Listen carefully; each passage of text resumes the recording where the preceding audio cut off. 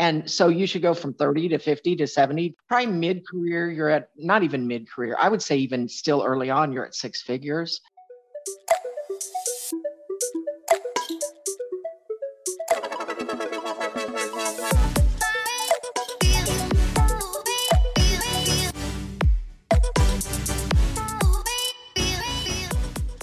Hey guys, I am here today with Diane, who works in wealth management, investing, financial advising. We'll get into the specifics of that in just a moment.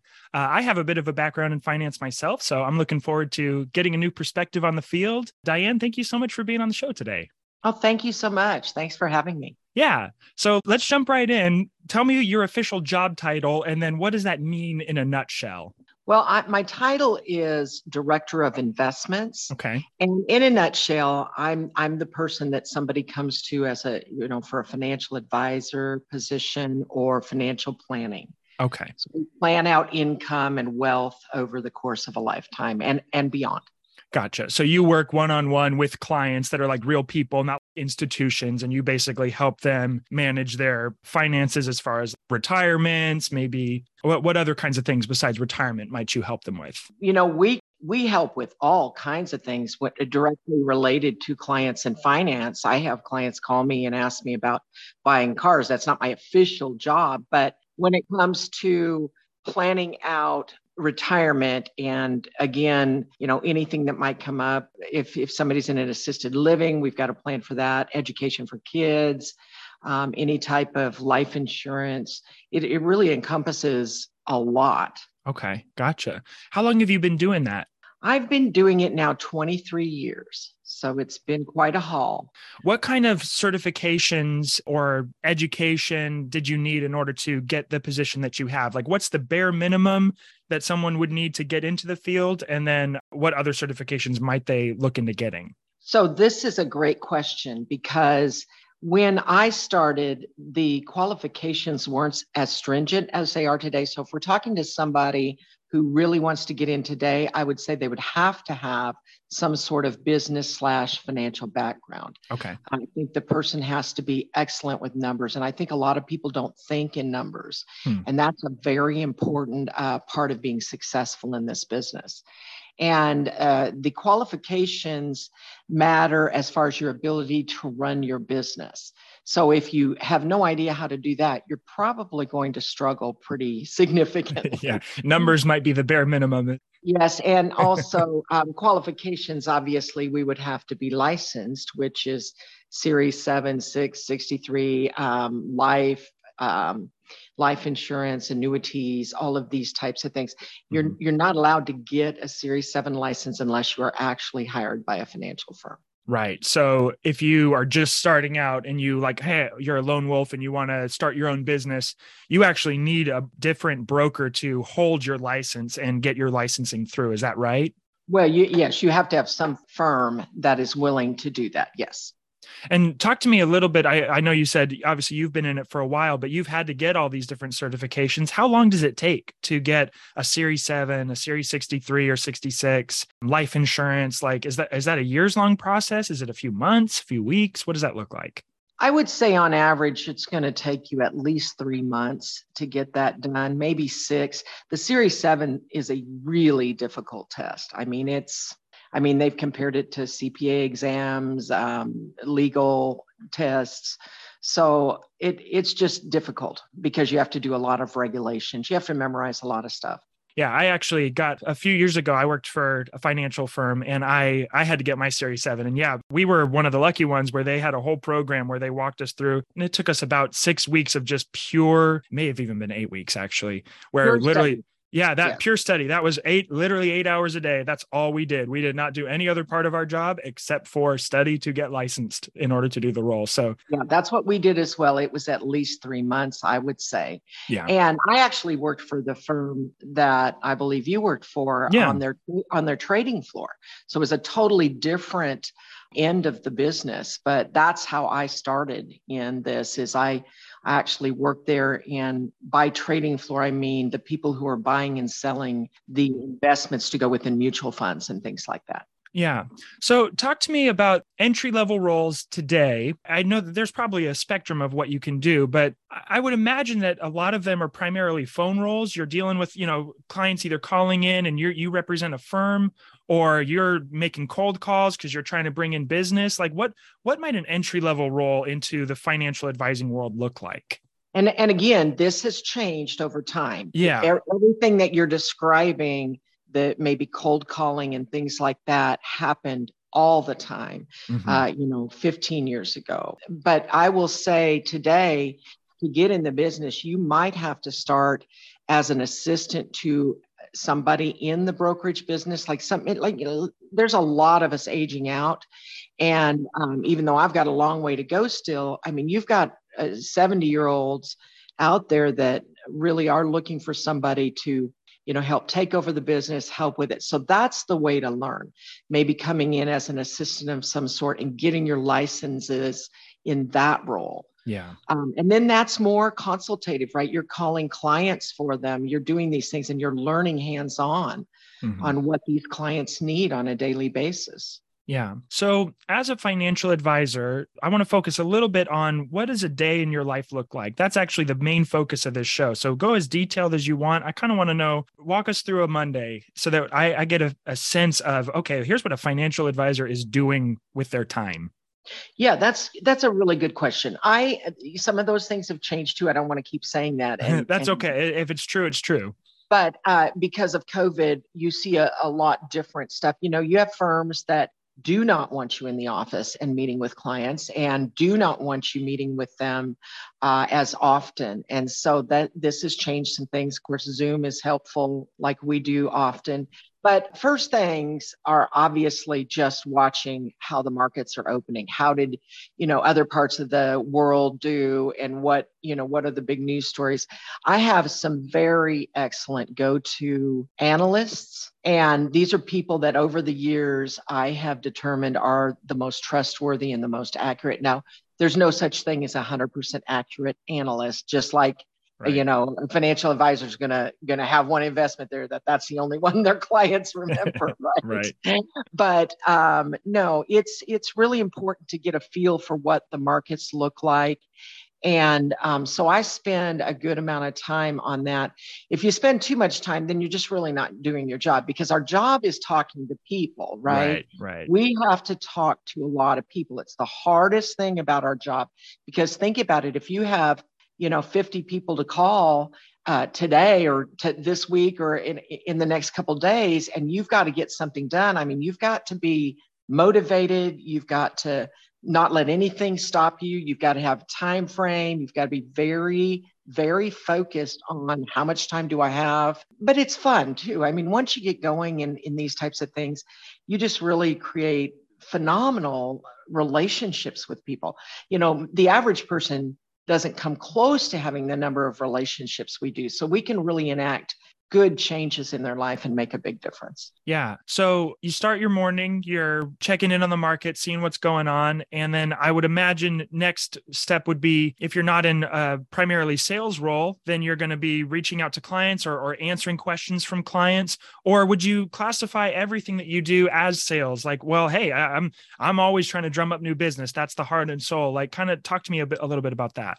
Yeah, I'm a firm believer, if you're not growing, you're dying. And I truly, and we have clients that die. I mean, let's be honest, over the course of 20 some years, I can't even tell you how many clients. I've been to so many funerals. But the next part is probably reactive through emails and stuff like that, because you have clients sending you emails. I need $10,000. I'm going to go buy this, or I need, so you have a lot of making sure that income gets where it belongs. If something kicks back in the email and says there's not enough cash here to send this out, you've got to, take action and things like that. So that's a big portion at the beginning of a day. And then I think all jobs are sales jobs.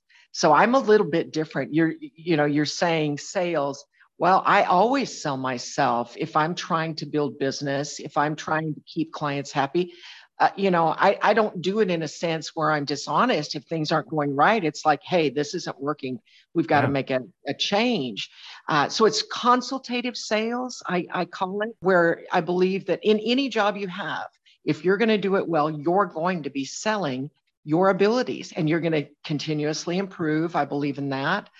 Constant learning. There's just no chance that you can't stay on top of that stuff and be successful in my business. Yeah. So you're a little bit reactive, clients are sending emails, they're wanting to move money around. You're trying to make sure that, everything goes through and you're not tripping, improper regulation or having any weird tax consequences, anything like that. What else goes on in your day to day that you're doing? How much time do you spend on like administrative stuff or anything else? My goal is no time on administrative stuff because I have an assistant. I'm senior enough in the business to have a full-time assistant. And I brought 5 years ago my son into the business with me. And so I have offloaded some of these very picky tasks so that he might learn the business. So this is a good way to, build it. And I suspect we'll be working together for maybe 10 to 15 years. He does a lot of the trading, some of those picky things. So there's an aspect of always having to communicate with him, like so-and-so called and what did they want? And, what can we do? A lot of going back and forth on what can we do to make this better? What can we, looking at portfolios, running reports that show, where everybody's return is, who do we need to beef up and how can we do that? A lot of strategizing. How often are you, because you're in a more senior role now and you said you have an assistant and your son's involved, how often are you calling up clients and is a lot of your day spent talking on the phone, mostly through email, or is it just kind of whatever they prefer? I don't do a lot through email. First of all, emails and any written communication like that can be misinterpreted. And as we know each other, I would say one of my greatest skills is knowing my clients. That's one of the first things you're required to do, right? Yeah, it is. And I would say that I am very good at that. And so, if I'm talking on the phone or face to face, I prefer face to face because then you do see the body language and, is this really what they're saying? Sometimes you don't read people right. And so you really do have to pay attention. So I am on the phone. I'm on the phone every day to clients. It may be 20, depending on how long the conversations are. I may have a whole list of people I have to get through because I want to add some stock to their portfolio. Like this has gone down. The analysts are saying buy. This looks good to me. It makes sense. And these people fit that bill. And I've got cash available. So I've run all the reports. I know who I'm calling and boom, I'm calling and saying, we need to buy this. And this is how much we need to buy. They say, okay. And we're done. It's just that type of thing. What tools inform the information that you give out to your clients? Obviously, you said you rely on some different investment analysts and you run some reports. You don't have to say the specific programs, but what kinds of tools would a financial advisor want to be familiar with going into a role like this? Well, we're using all types of office type programs and things like that. But we also have, like the quote monitor. We have, where we can just plug in all these things. We have some technical tools to be able to see whether, let's say it's a stock. I'm only talking stocks right now. There's all other investments, but we have some technical tools where we can see if something's kind of bouncing off a bottom and it looks like it's moving, up after this bounce. And so we can go in at the right time. We don't do that always perfect, obviously, but, and we certainly have tools that can tell us how much cash people have, who has cash, who has this investment. We might want to sell one and I need every person who has it and I need to move out of it and I need to move on to the next idea. And mutual funds and tax-free bonds are a little different because the firm you work for, so I'm not independent. Independent's a different category, but mutual funds and things like that, we have a firm that has compliance and a screening process that I think is one of the best I've ever seen. So because this is not the only firm I've worked for in this industry, I have changed firms because, well, quite frankly, I just don't think banks and investment firms have a business being tied together. And so that's a big issue for me. I think they have two opposite type goals. And I just don't think that works. And that's, been going on since the late 90s. So, yeah, conflict of interest is a really big topic in the field. I know, at least for the brief time that I was in there, as I was kind of looking into the system, looking behind those layers, I noticed that a little bit too, where I'm like, it's kind of interesting that some of these large banks are also the ones managing everybody's money. And there's some, I could get it. That's a whole rabbit hole It's that a we could whole go other down. But thing, and I yeah. just so that is a personal preference to not be associated with that. So Yeah, no, I understand that. So you work for a smaller firm now, is that right? Or is it? it's not real small. Oh, okay. No, it's not real small. It's an old firm, very well established, where extraordinarily well capitalized. I mean, That's just good. a very good firm. Yeah, I don't work for a discount broker. I don't work for I work for a high net worth money manager. Diane, how consistent is the work? How hard is it to make this your primary source of income? Do people ever do this part-time, or if you're doing it, you're probably doing it full time? I actually worked with a guy that did it part time. He was a pilot. Oh, really? And I can't even believe the firm hired him because it really doesn't make sense. But no, I think it has to be full time. I think you're going to start out starving. You might, I don't know, you might make 30,000 a year, maybe not even that much. Some of these firms now have a base that they'll pay people, but in Mhm. our day, we just got paid whatever the investments produced. I can remember one month I got a negative paycheck. I mean, and Yikes. I was like, okay, this really isn't worth it to me, but okay, we'll go on. And it had to do with marketing and some other things, but still, Yeah. it's painful. Yeah. So first starting out, if you're not working for, like in a call center at discount brokerage or somewhere else, if you're in a full-time financial advising, like sales role, you're trying to drum up business and that's how you get paid. And if you don't bring it in, kind of similar to, I would think like a real estate agent or, a CPA that hasn't built up their book of business yet. Oh, it definitely is. And the thing is, some of the better brokers out there are ones who starved. Because if you're Mhm. hungry, if you're wanting it so bad, if you're doing everything you can, I mean, you're going to be working, 50, 60 hours and on weekends and, Yep. early mornings and things like that. Again, this has changed a little bit with COVID because people are home and you can get a hold of them and some other things. But I would say that some of the better brokers I know are ones that were hungry. Yeah. Well, let's talk a little bit about the income piece of this. You kind of mentioned, hey, you may be starting out making 30, if that, it really depends. But if you're working really hard for that much money, presumably it's because there's a high upside. Can you talk to what does entry level compensation potentially look like? What about mid career and then late career? What's possible? Yeah, I would entry level, you should start, you'll start out at a very low number, like I said, and then Mhm. every year you should, obviously see progress. Part of this is statistics, right? You talk to so many people, you ask the right questions, you have to ask 3 or 4 of the right questions, and they all have to be open-ended, and you've got to gather information. You've got to put those contacts forward when they have money coming due or when they have money available. And so, you try to fine tune this. And so you should go from 30 to 50 to 70, probably mid career. You're at not even mid career. I would say even still early on, you're at 6 figures. Yeah. And you should be moving, and unless you don't have capacity, which is a big problem in our industry, there's only so many people you can talk to. Yeah. So then you see these larger brokers bring in assistants and things like that. One assistant, two assistant, however many they need, or partners or that. But I mean, you can make $1 million here easily. I mean, you could, I really don't see an end to it except for capacity. The upside really is uncapped. Once you start to be tapped out in terms of how much time you have, that's when you start bringing in assistants. That's when you start bringing in, junior people underneath you to bring in business. Right. But there are people out there that say, okay, I'm making enough money. I've got good clients. I'm getting word of mouth referrals. They're bringing their kids, their friends, their coworkers to me on a pretty ongoing basis. And, I don't want to say they're cruising because there's a lot of work to be done, but they're not, marketing all the time. One of the best ways to market is obviously just be in front of people in some sort of organization and talking about things that matter to them, like retirement savings. Like right now, the market, you can talk about anything in the market, right? So. Yeah. Oh my gosh. Yeah.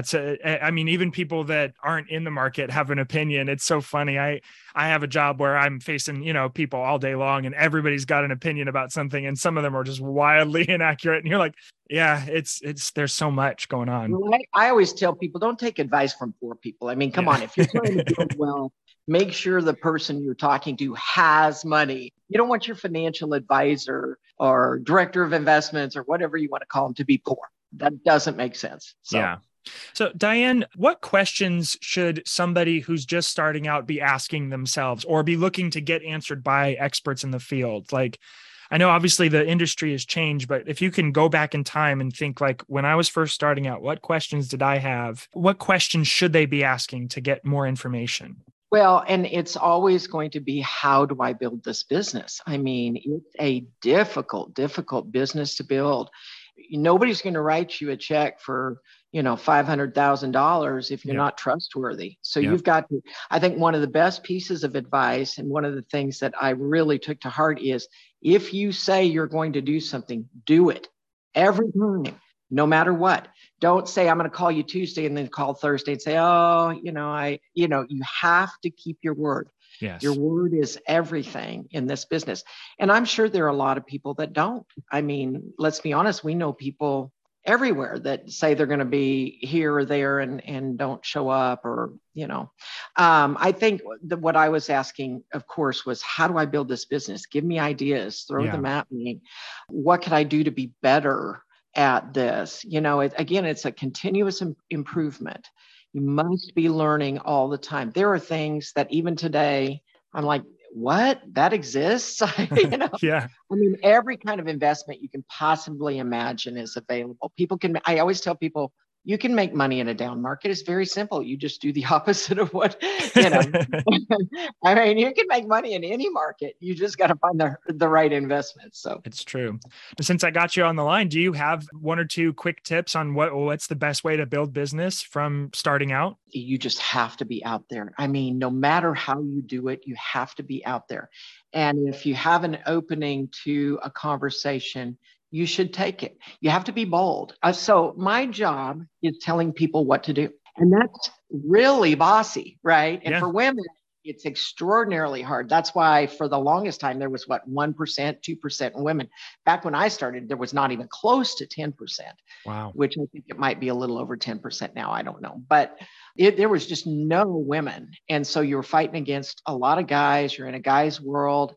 That's okay. I mean, you learn a lot of stuff, but man, you have to be bold. It's hard for people who are not bold. That's a really good piece of advice. I like that.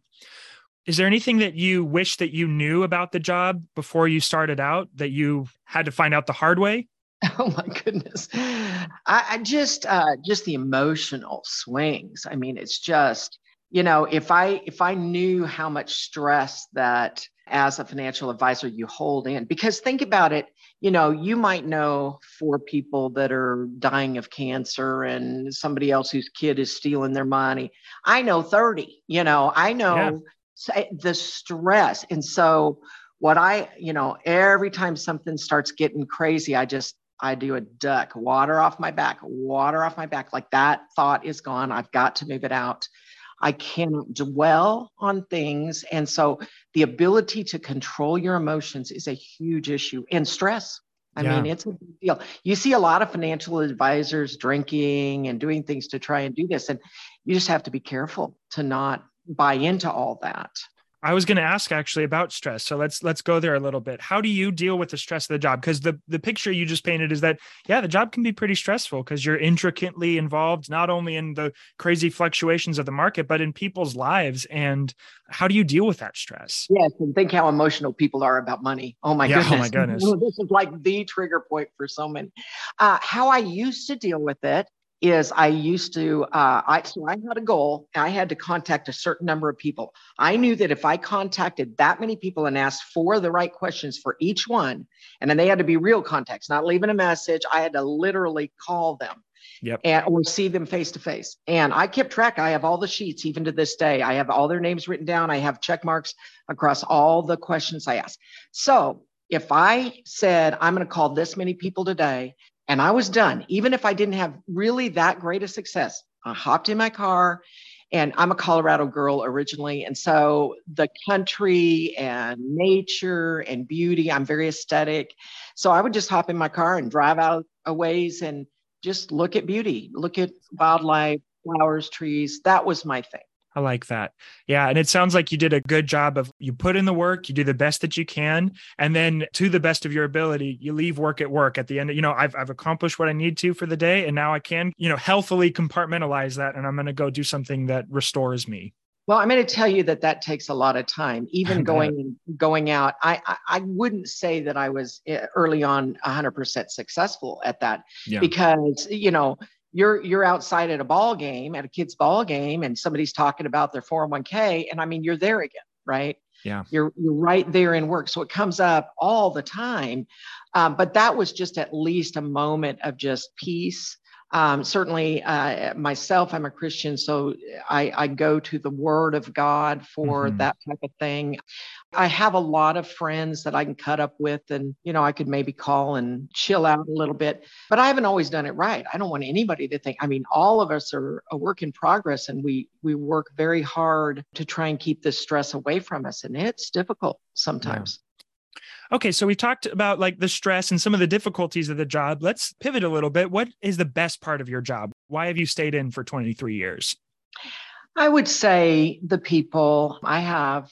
I mean, if you really understand what you do for people, you start to really begin to notice the impact you have on their life. Yeah. And that is, I have a purpose. I have a purpose, and I have a purpose in people's lives that make a difference in their life, that can change a retirement from staying at home and eating beans to traveling all over the world, Yeah. and that's true for me too. So, I reward myself as Win-win. well on these things because, why would I do a job if I didn't get paid for it and get paid well? And it's a hard job. It's stressful. I go on trips and I do things to reward myself. Also, I do the same things that my wealthy clients do. Yeah, that's good. So let's hone in even more specifically. What's your favorite part of your day? Just the work day itself. What do you enjoy? Honestly, I really like talking to clients. The hard part is getting started, right? On Yeah. everything, because you know that if you get started, you're going to be on that you're going to be totally focused on that for a long time. So Yes. I love talking to clients. I really do. I can't spend just emotionally, physically, mentally enough time doing that. But it's a great thing. Now, some people who maybe are introverted will say they like looking at the portfolios and, determining. I like that too. But if I were to pick my favorite thing, it would be just having those good relationships and making a difference. That's good. Diane, what challenges do you see coming in the industry as a whole that might affect the profession? Oh my goodness, it's just this outrageous thought process of more and more regulation. It's destroying a lot of things, and people don't realize, regulations are and all of these things that go on at a, maybe a governmental level or whatever level, maybe it's an organization, destroy people's ability to make a return. I mean, all these things cost money, and they take it away from the consumer or the person who's wanting to invest. We've got to get out of this mindset that we can prevent every person from doing something wrong. And we've got to get into a mindset, let's get back to really working on ethics. This is the right way to do this business. If you're not going to do it, get out and let's get them out. But as far as regulation, it's one of the biggest killers, I think. And the idea that everything's do it yourself on investments. Now, you're seeing a change in that, and you do it every time the market turns. You see people who are at maybe some firm where you just throw money in and they, do a robo thing or something like that. Yep. They are all of a sudden you're getting calls from all these places saying, I can't do this anymore. And I do think that there's something to that, because like if you go to one of the big firms that say does mutual funds, you get a herd mentality on people, and it actually brings your account down more than what you would have at maybe a firm that didn't have everybody and their brother and sister setting up a little account. And that herd mentality hurts a lot of long-term investors. Interesting. Diane, do you have any on the job, either funny stories or horror stories? Give me one or two crazy things that have happened over your 23 years. I've got a couple. Yeah. One of them is that we used to be at a firm where there are a lot of different branches all around, and you really only had a couple people in it. And we were at an office, And we watched this guy go by and it didn't look right. So got up, locked the door, which, when you're doing business, you don't really want a locked door. Right. And he came back with a gun and Oh my was going to gosh. try to rob us. And I don't know what he was going to rob us of because we only have checks. Nobody takes cash. So it's Yeah. like, it was just ignorance on both sides. I think Oh my gosh. that was just crazy. That was just nuts. I couldn't believe that could, and it wasn't in an area that you could possibly expect that. So that was weird. Yeah. And, I had a guy living behind the dumpster just that was an odd thing. The saddest story I have is that I had a client who was elderly and both her kids kind of were, not really nice to her. And I didn't know all the history of it. I think she got ill when they were younger. And so she was out of the house for a while. And, there were just some things that happened early on. Well, she was getting to the point of dying, and her son hated her. Hated her. He wanted to try to steal every penny she had. And so he sold her house out from under her. She was in assisted living at that time. Oh my gosh. And he fooled her into inviting me there so that he could hand me the check. And he wouldn't do it. I got there and he started accusing me of everything under the sun. I'm like, I don't even know what you're talking about. Wow. And so he got in my face and it was a dangerous situation. So I said, I'm leaving. And I ended up having to call Adult Protective Services, and God bless them. The next day they were there picking up the check. I was shocked, but it ended up through her life. He never had a relationship with her. And when they were talking about pulling, some of the medical things that were keeping her alive, he said, go ahead, pull him. I don't care if she dies. And it was just the saddest thing I've ever seen. Oh my goodness. So, Yeah. and there are a lot of fights like that when you do the estate settlement. Yes. You don't think it'll happen, but it does happen. It does. Yeah. And you're a part of that. You have to represent your client, and that means entering into a kind of a messy situation sometimes. And like what you said, elder abuse. I know when I worked briefly in finance, that was one of the number one focuses that we focused on, because it is such a unfortunately common thing that we have to be aware of. You have to know, do these kids or do whatever family member or person that's in charge of this elderly person, do they have their best interests at heart? And it can get really sticky really fast. It does. And I've got a couple other incidences like that too, but nothing so dramatic. That was really horrific. Yeah. Just estate planning is such an important thing. I'd like to get that plug in. Yeah. That, we help people get their ducks in a row. In the state of Texas, you don't have to have a will. It's recommended, but you could write on a piece of paper and, not have a witness, have a witness. I had a client who died suddenly of diabetes, and he just had a written piece of paper and said, I give this all to my cousin, blah, blah, blah. And the judge came in and said, it's legal. Boom. And wow. It was pretty interesting. So I bet it was. Just a couple more questions for you, Diane. We're getting towards the end here.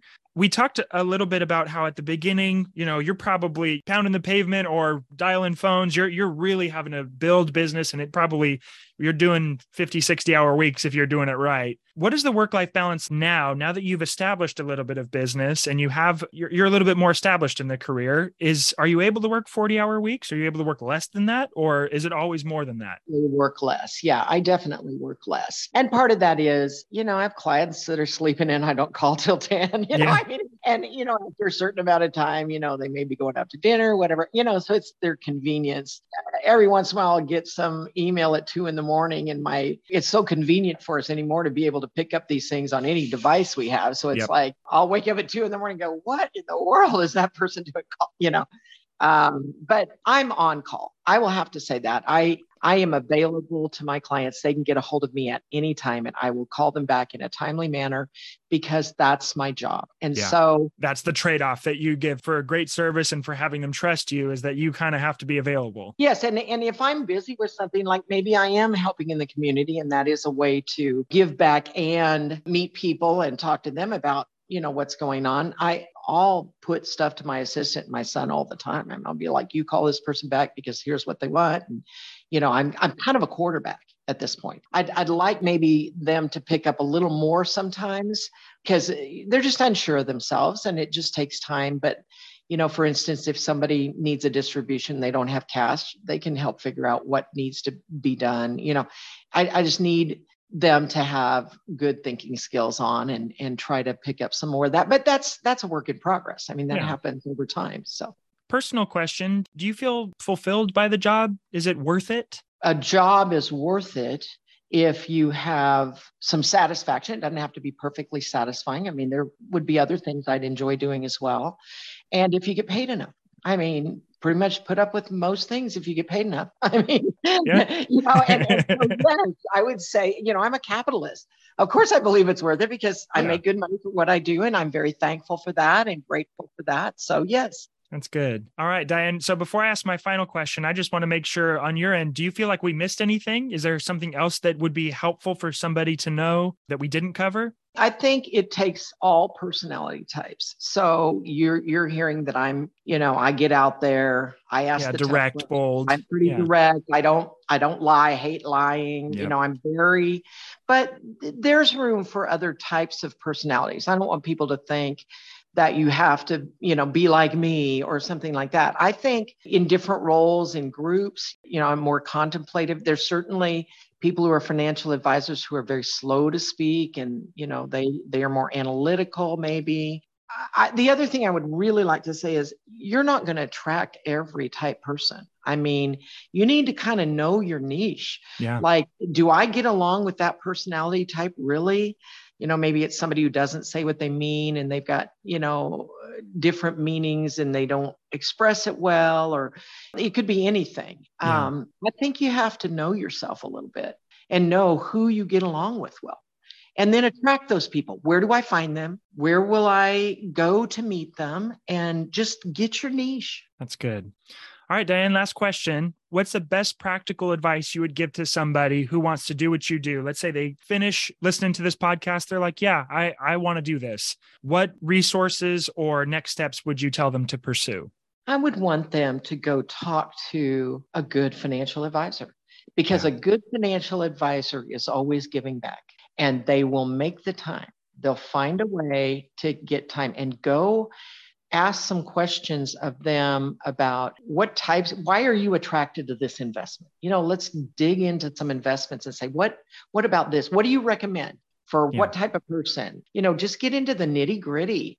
You have to kind of love, I don't want to say love of money in a sense that it's sinful or something like that, but you do have to love money. You do have to want to build wealth. I mean, I ask people even today, what do you want to do? And if it's just, well, I want to put a few dollars here and I try to expand that, because where are you going to be in 10 years? What are you doing in 10 years? Tell me that and I can maybe help you. But I mean, my goal for everybody is to be a millionaire. So, I mean, you have to like money a little bit. Yeah. Well, that's the planning part of financial planning. You're like, hey, we have to have a plan in order to execute the plan. I want everybody to have $1 million and I'm going to try to get you there. You have to cooperate. You have to listen. You have to move in the right direction. But yes, talk to some experienced people. They will always give back if they're worth their salt in it. Yeah, I would second that. And if you're not willing to reach out to a couple people like that, which they should be out there if they're good, that may be a sign that maybe it's not, if it's hard for you to reach out to people, then maybe there are other roles in finance to pursue that are maybe more, behind a desk, analytical. But you do need to have that ability to reach out to people and just make genuine connections. You do. And I do think the way that the firm you worked for, possibly, with call center and getting, a large volume and seeing if you can handle talking to a lot of people. Some people don't like people. Yeah. I mean, they just don't like them. And they might find that that's just not going to be satisfying to them. So. Awesome. Diane, I feel like I learned a whole lot talking to you, even though I've been a little bit in the industry. So thank you so much. I think this is going to be a great episode. Okay, great. You have a good day. You too. Thanks for listening to the What's That Job Like podcast. 2 quick things. 1, please subscribe and review the show. It takes less than a minute and it does a ton to help. 2, I would love your feedback. Is there a certain career you want to hear from, a question you'd like me to ask my guests, or anything else? Let me know. My email is jameson@whatsthatjoblike.com. Again, that's JAMESON @whatsthatjoblike.com. That is also where you can email me if you are interested in being a guest on my show. I am rapidly trying to get hundreds of interviews because I think that's how this whole project will come together and help as many people as possible. So again, please subscribe, and I'll catch you next time.